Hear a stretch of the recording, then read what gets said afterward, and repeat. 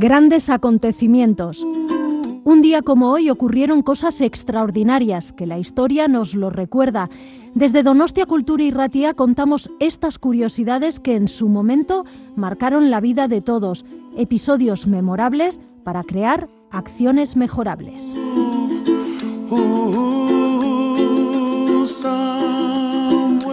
Grandes acontecimientos. Donostia Kultura Irratia.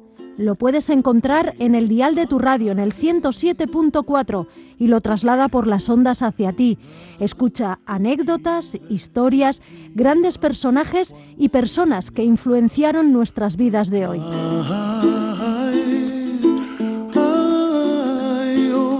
Grandes acontecimientos, de la mano de Bisen Aramburu.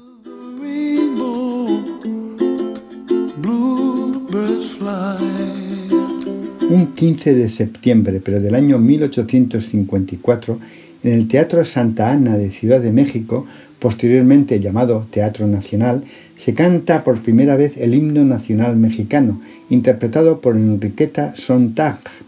La letra es de Francisco González Bocanegra y la música de Jaime Nuno. Desde ese día hasta su adopción oficial en 1943, la letra sufrirá modificaciones para adaptarla a los cambios políticos que se irán produciendo en el país. Un 15 de septiembre, pero del año 1514, Fray Bartolomé de las Casas renuncia a su encomienda y decide regresar a España ante los abusos cometidos con los indios.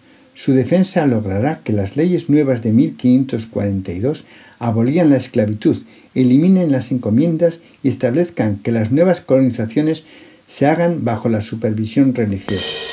Fidelidad de sonido, Schneider. Profundidad de imagen, Schneider. Schneider. Calidad y elegancia, Schneider.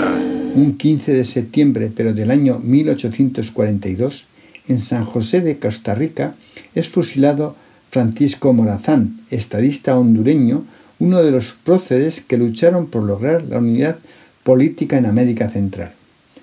Un 15 de septiembre, pero del año 1890, nace en el Reino Unido Agatha Christie, la prolífica escritora británica de novelas de misterio de gran éxito, conocida como la reina del crimen.